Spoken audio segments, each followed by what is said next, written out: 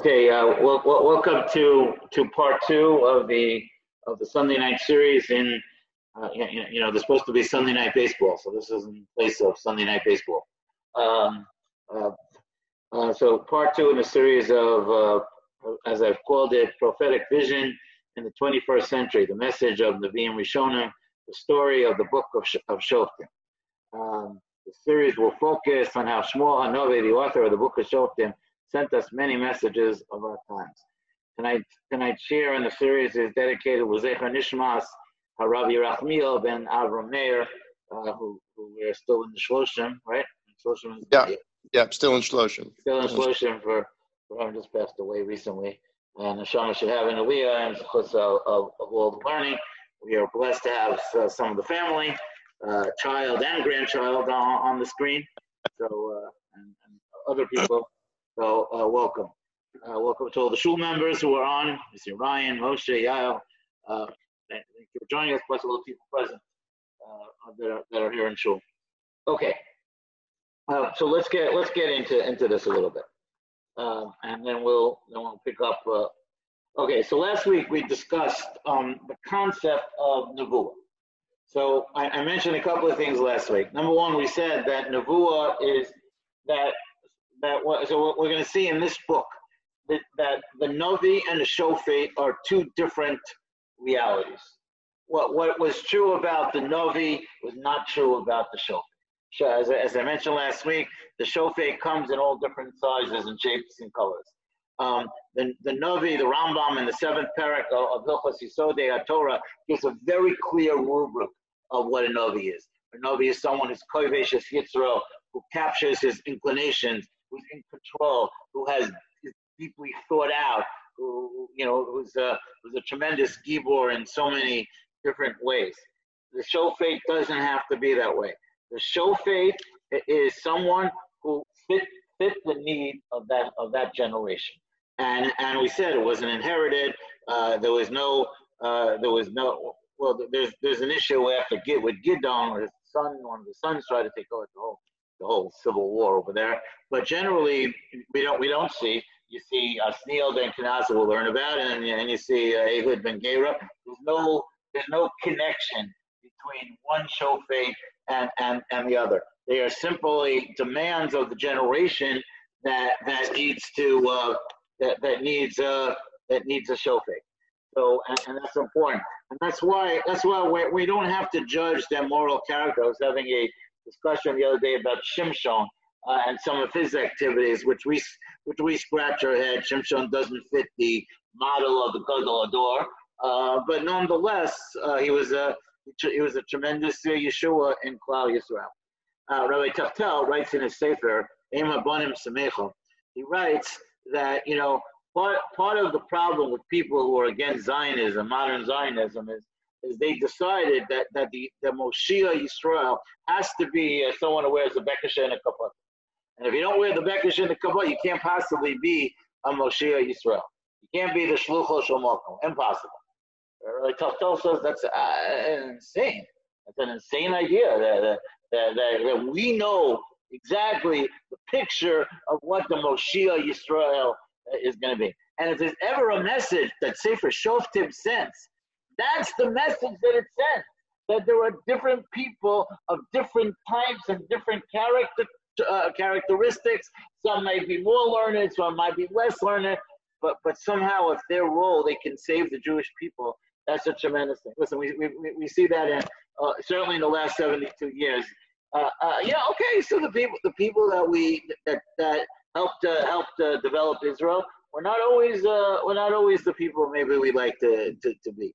But some of that is because we like to criticize and we don't just get involved. That's another thing that Rabbi Tachtel said. Rabbi Kalisha said that 100 years before that also. Get involved. And so that's very important, that a Moshiach Yisrael is someone who in his generation stands up and saves the Jewish people. And that was the role of the Shoftim. The Shoftim, some of them were tremendously righteous. We're going to talk about Asniel ben Kenaz. Asniel ben Kenaz was the Gadol Hador. And Eli HaKohen at the end was the Gadol Hador. There's no question about that. And we had Shoftim like that. the Gemara says that Ibsan, the shofet Ibsan was Boaz. Boaz was clearly the Gadol Ador. So it's not that we didn't have that. We absolutely had that. But it wasn't necessarily in the same way like as the Novi fit into that model. So it wasn't necessarily like that. And I think that's important. I think one of the messages that Shmuel Hanavi sends to us in this book is when the Moshiach Yisrael appears, don't push him away, and don't assume that he's going to come in your vision of what he looks like. Like, we all have visions of our superheroes, right? And don't assume that he's going to be like that. And so many other people have what to contribute. We just passed the Shloshim for Rabbi Norman Lamb. So I always tell the story. I heard this from him directly. I was in the room when he told this story. So one of the years that YU honored Teddy Kollek. So Teddy Kollek was the longtime mayor of Yerushalayim. Now Teddy Kollek was not one of our fans. He was not a big fan of religious people. We know that. So they asked Rabbi Lamb. They said to Rabbi Lamb, they said, how could you honor him? And his answer was because Teddy Kollek built the municipality of Yerushalayim. When he became mayor, he made sure that the city functioned like the city, and he built the transportation, and he built the water, and he made sure there was a sewage system. He made sure. He says that's also a builder, and that's also important. And you're right. He wasn't the Gadol Ador, and maybe he didn't like us in the way that he should have. However, but that's also a contribution, and I really think that that's the message of this sefer. That it's not always what you seem. The Moshiach Yisrael is not always what you seem. Sometimes it could be a non-Jew. We throughout our history we've had. Listen, Lord Balfour was certainly an example of someone who in the Balfour Declaration, who certainly had some positive things to say. There was a time where even Napoleon, as crazy as he was, who was, he wanted to let Jews have somewhat of autonomy at different times. There are a lot of people. There are a lot of even non-Jews in history, and we never know what role they play. And that's a message of Sefer Shoftim that I think has to be told. Now, at the beginning of the Sefer, so we spoke about there's one very clear idea. So I want to give you the negativity of the beginning of the Sefer, and I want to give you the somewhat positive. We as a people need leadership. We do not do well with hefkeris. Hefkeris is not the way of the Jewish people.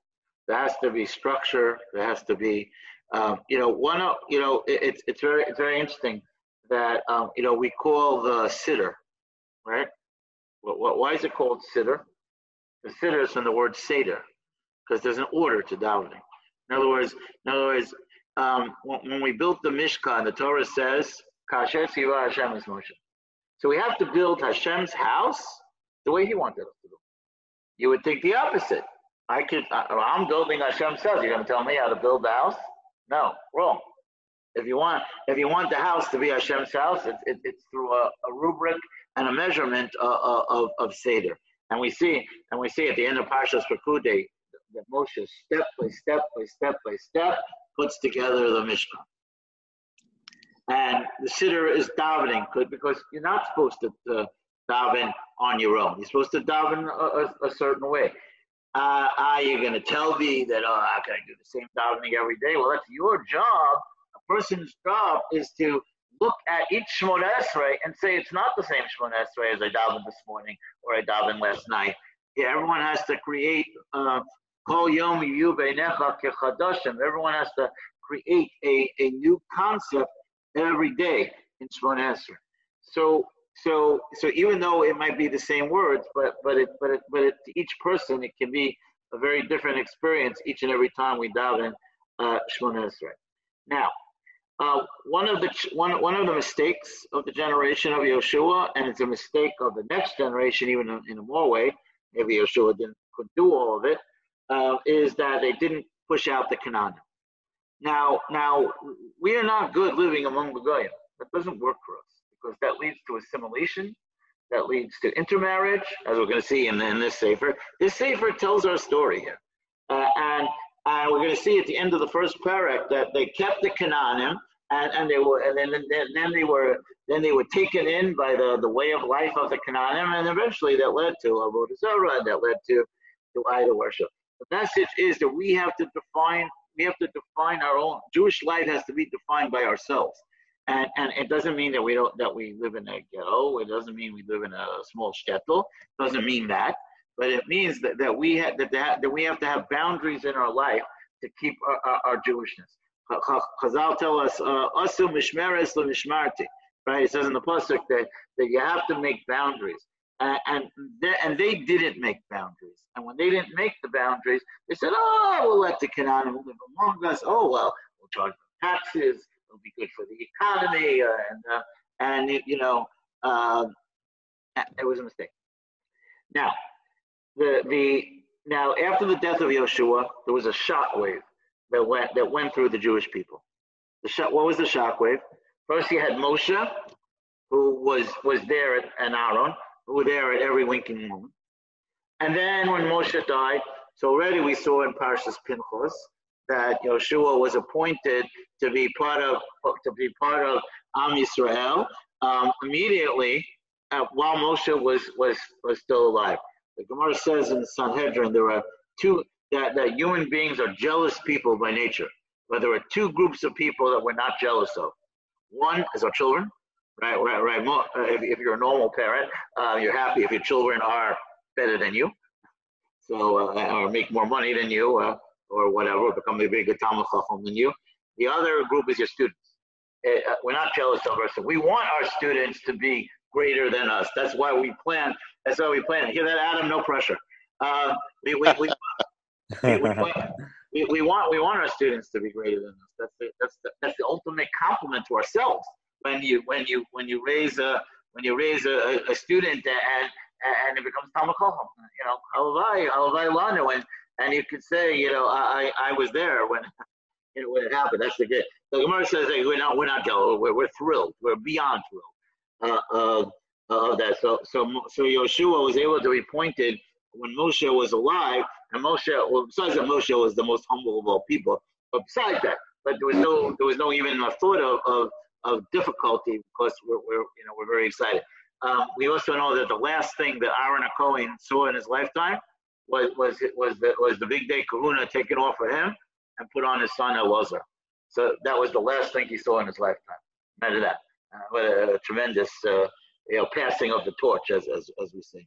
So that's very important to note. Now, okay. So let's look at the beginning of the Sefer. So for the first time in their lives, they do not have that leadership.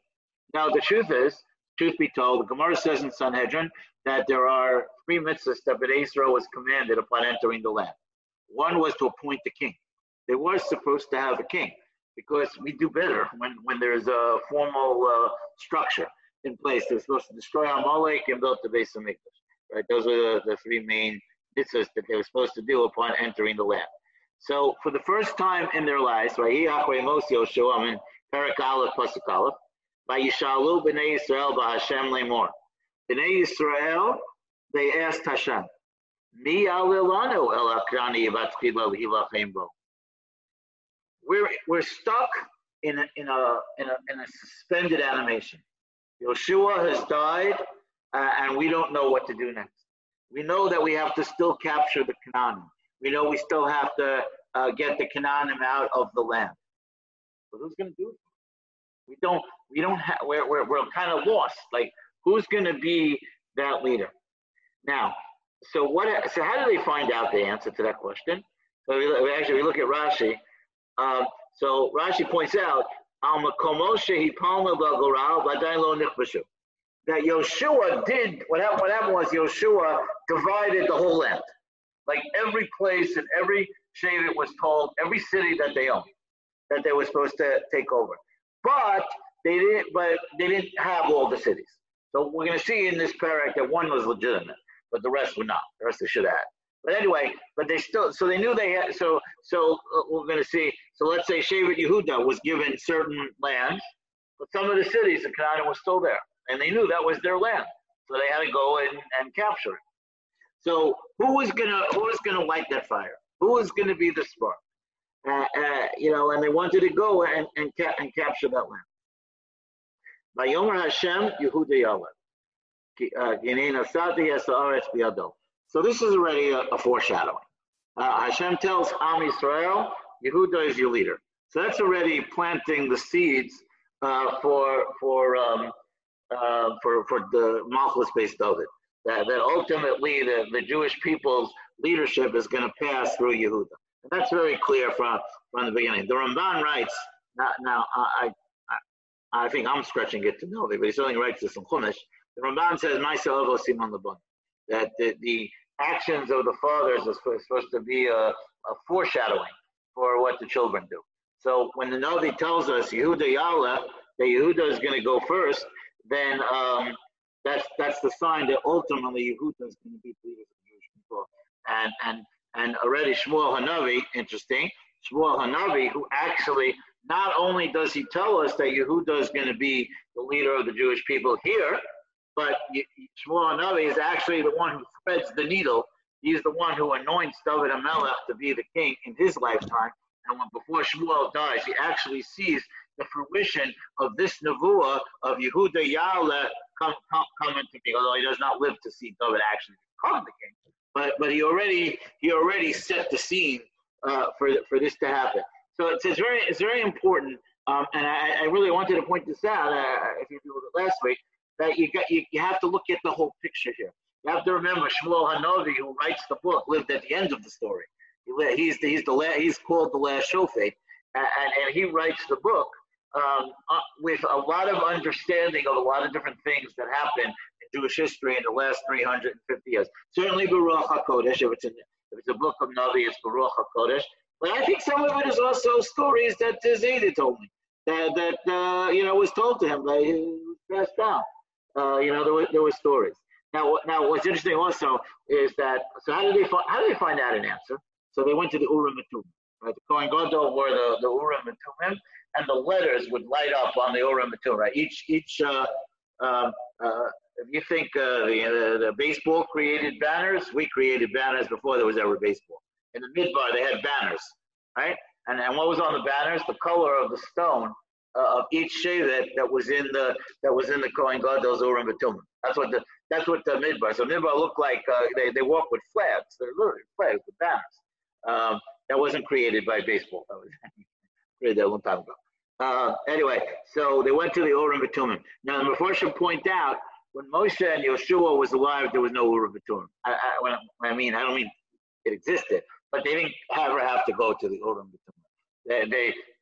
When Moshe and Yeshua was alive, whatever they needed to know, what? It was a direct quote, right? Very good. It was pointed out to them. Now, okay. Vayomer Hashem. Fine. So Hashem says Yehuda is going to lead this battle. Vayomer Yehuda l'Shimon achi. Alei iti b'gorali. V'nilachama b'knani. V'alati gameni itcha b'goralecha. V'yelech ito Shimon. Okay, so we were in my room and I had a smart board in front of me. I would show you the map of the Shvatim. You can look it up. It's easy to Google. You can Google the map of Israel during the time of the Shoftim. So the Eretz Yisrael was divided among all of the Shvatim. So one of the curious things is that Shimon and Yehuda were together. There's actually no border between them. Like Yehuda was, we'll say, up to this point, and then Shimon was right next to them. And if you look at the map, there's no border. It's kind of they kind of live together. So because they lived together, so they had common needs. And one of the needs was to capture their cities. So Yehuda says to Shimon, I have an idea. You help me, and I'll help you. Instead of us going out to separate wars and fighting separate wars, let's fight it together.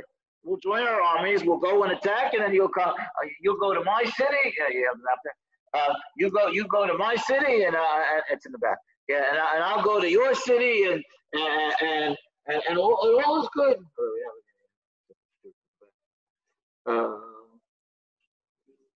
Yeah. What? Yeah. Here. You can see it on the screen. So you see, it says Yehuda, and then it says Shimon right here. Like they were literally together. So anyway, so now before I should point out something very interesting. We never thought about this. Why does Yehuda ask Shimon? So Yehuda was the biggest Shevet. They didn't really need military support, right? They were Yehuda was always known to be the Starka mentioned in Am Yisrael. They were the leaders. They had always had the largest numbers. They were the Shevet Yehuda on the census in Bamidbar was 76,000 people. I mean, there were a lot of people in Shevet Yehuda. Anyway, so why does he go to Shimon? So something very interesting takes place. Shimon is the only one of the Shvatim not to get a bracha. Look at Parshas Vayechi. So now Rashi says, I need to qualify this statement. Rashi says that every Shevet got a bracha. It says, Ish asher kibir chaso beirachu sam, at the end of Vayechi. Each one got a bracha according to their needs. However, if you look at the text, Shimon and Levi are criticized for their anger, and they're told they have to separate, and all of that. Okay, that's that. Okay, so even if we say there was some bracha and there was some aspect of bracha, but it's not open and apparent. If you look in Zosa bracha, Shimon does not appear. There is no bracha. Zosa bracha sheberach Moshe, right? It says Yechi Ruvain va'al Yamos. And then he goes to Yehuda, and then Levi, Amar, Yisachar, Zvulun, Naphtali, Gad, no Shimon. So I think it's the Malbim who says this. The Malbim says something interesting. He says Yehuda actually was doing a chesed for Shimon. In other words, they didn't really need them. But Yehuda was afraid that if Shimon will go to war, because they don't come with the bracha of Moshe and the bracha of Yaakov, that they're not going to be successful. So Yehuda says to them, join us, and you'll be included in the bracha that Yaakov gave to me and Moshe gave to me. And by going together, you'll be protected from any Gzeros rows, and you'll be successful in the war. So it's a very interesting idea that the Malbim brings out, how Yehuda saw Shimon as it was a true act of brotherliness to be that he was so concerned for it that he said, let's go together. Okay. Now, just as a general statement, we're going to use the word Kanani as generic, right? We know there were 7 nations. Rashi and Chumash in Parshas Bo says that Kanani refers to everybody. Everybody's into the category of Kanani. Okay, so here's what happens. There's an interesting story also. Also, you see HaKadosh Baruch Hu in the story. Vayal Yehuda, vayitein Hashem es haKnani v'aprisi b'yadam, vayakum b'bezek aseres alafim ish. So they go to a place called Bezek. So Bezek is not today is the phone company. I think I don't know if it's still the phone company. My day, Bezek was the phone company. Anyway, they go to a place. They attack at a place called Bezek. That's the first place in Sefer Shoftim that they attack. And they defeat an army of 10,000. Now, then what happens? Vayimseu es Adoni Bezek v'Bezek, vayilachamu bo, vayaku es Haknani v'Saprizi. Vayanas Adoni Bezek, vayidafu acharav, vayochazu oso, vayikotasu es pohonos yadav rava. Okay, here's where it gets a little gory. So apparently, Adoni Bezek, who was the king of Bezek, was a very evil guy. So not only did he defeat his enemies, but he would mutilate them. He would cut off their toes and their thumbs, and he would make them crawl under the table for their food. Like, he was very cruel to them, and that's what he did. Now watch this. Now, and then I'll point out something interesting in Halacha of the toes and thumbs. Vayanas Adoni Bezek, Vayidifu Achara. So when he saw the army of Yehuda and Shimon, so it says that he evacuated, he ran away, right? By the way, that is a theme in Sefer Shoftim. Enemies running away. We see that by Sisera, and all the other nations. They come through in Sefer Shoftim and they run away. So anyway, so what happens here is like this. So now he runs away. Vayochazu also, and they catch him. Vayikotzu es bahonos yadav raglav. So what do they do? So the story of his mutilation is legendary. That Yehuda and Shimon knew what he did, and so what did they do? They did it to him. They capture him and they cut off his toes and thumbs. Now watch this. This to me is the most striking statement in all. Vayomer Adoni Bezek. Adoni Bezek said, "Shevem melachim v'honos yidayam ragleim akutzafim." He says, "Wait a second. What just happened to me? 70 kings I mutilated, right? And they were crawling under my table." And Mesudas David points out they had to eat the scraps of the food that I would throw like a dog. Like I treated them like dogs. I threw the scraps of the food under the table, and they had that's how they had to eat. He says, "This is what I did to them." Kasher asisi, kain shilam li'elukim. Isn't that an amazing statement? He had a moment of I don't want to say divine inspiration, but divine reality. I don't think he had a nevuah. He said to himself, they bring him to Yerushalayim and he does it. Now, so look what he says. Kain shilam li'elukim. So we have a phrase for that called Midah Keneged Midah.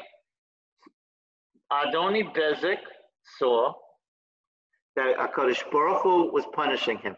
Now, we have a tradition. Elokim means Midas Adin. That means God is sitting in judgment.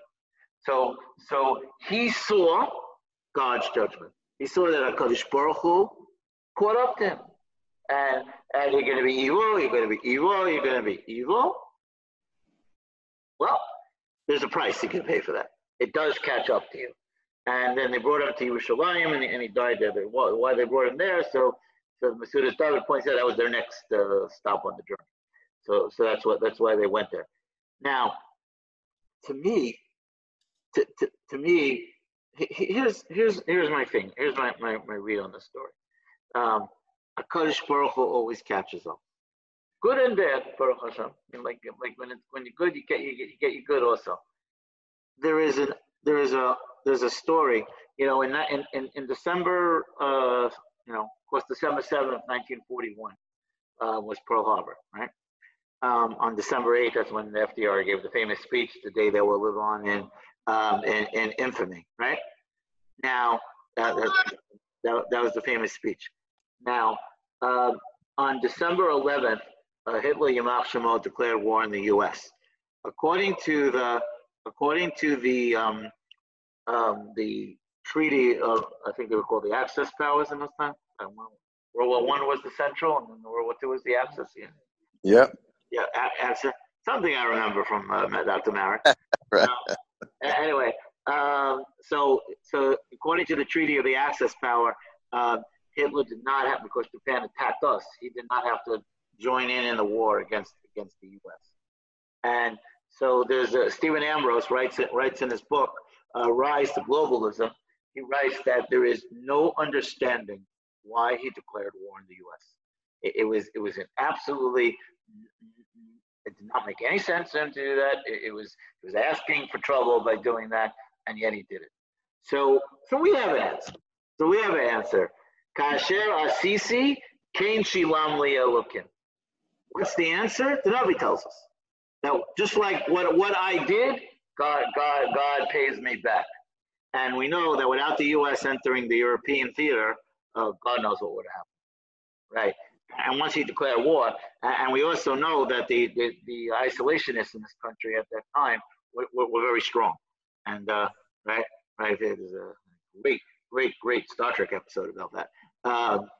sitting on the edge of forever. About how powerful the isolationist movement was in this country, and they would have kept America out of Europe. I mean, they had no choice with Japan. I mean, they had to fight in the Pacific. They attacked us. They destroyed the Navy in Pearl Harbor. But they would have kept us out of Europe. But once he declared war, you can't keep us out of there. We got to go fight back. And that's the answer, ladies and gentlemen. Kasher Asisi Kain Shilam Elokim. Adoni Bezek understood it, and the world needs to understand the Yad Hashem history. And that mystery is no, when I remember reading that in Stephen Ambrose's book, and I remember thinking to myself, not mystery to me. I understand why.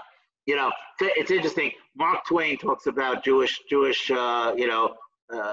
immortality, and he says he doesn't understand it.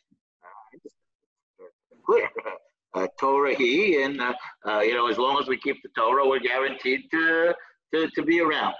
So it's just again, this is an example. I said prophecy in the 21st century. Now, what's very important, and I have to point this out, and this is very important to understand. We don't always see it. We don't always see it. And that's what makes it challenging for us. Like we would like to see evil destroyed. Like we would like to see,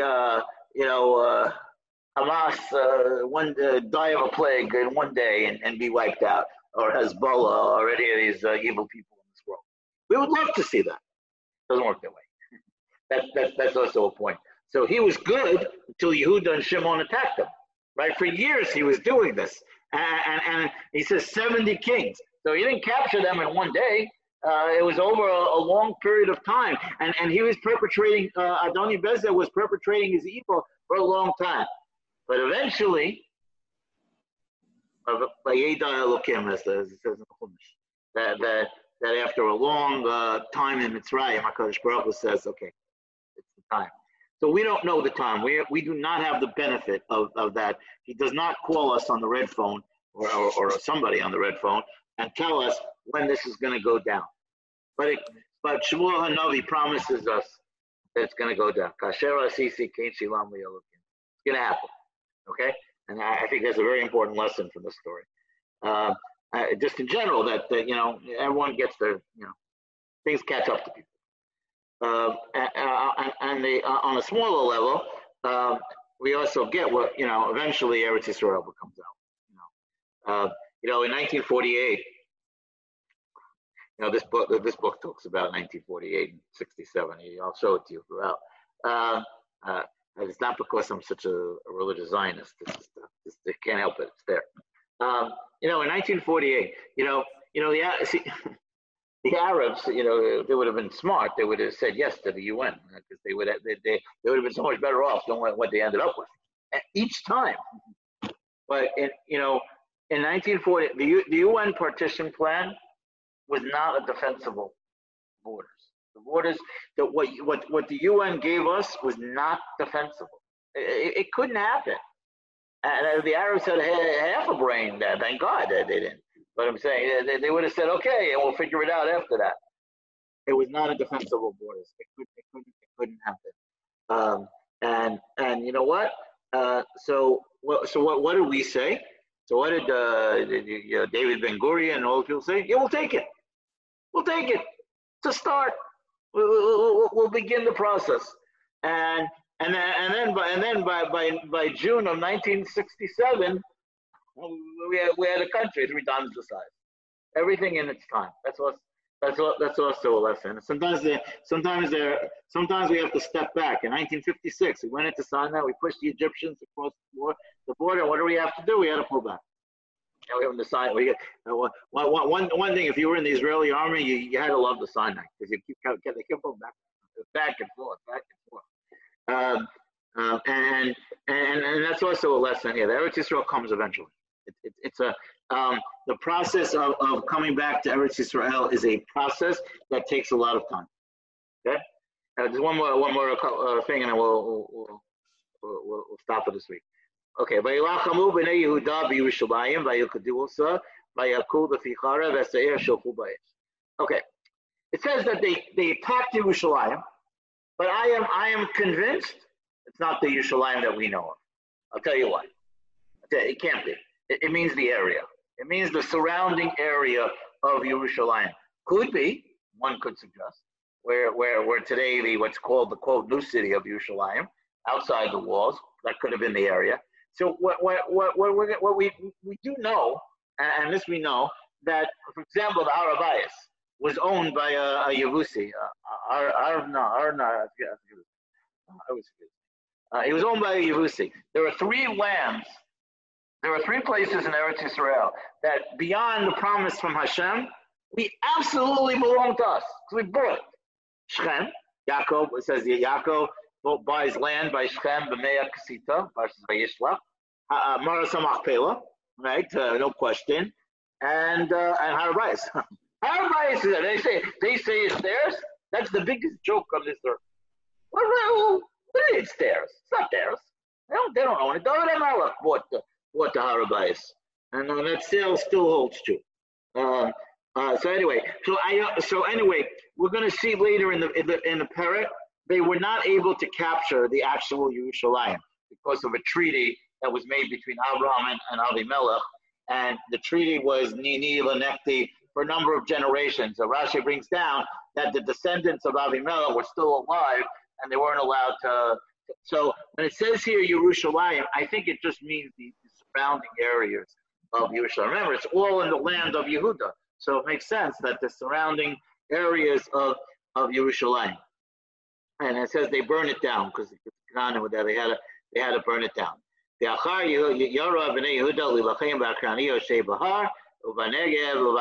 they went and they fought the mountains, right? They took over the what's called Hare Yehuda. The Negev is, of course, Beersheba and those areas. Ashvela on the valley.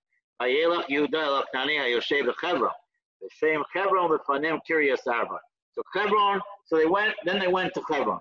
Hebron is called Kiryas Arba. So there are a number of reasons why it's called Kiryas Arba.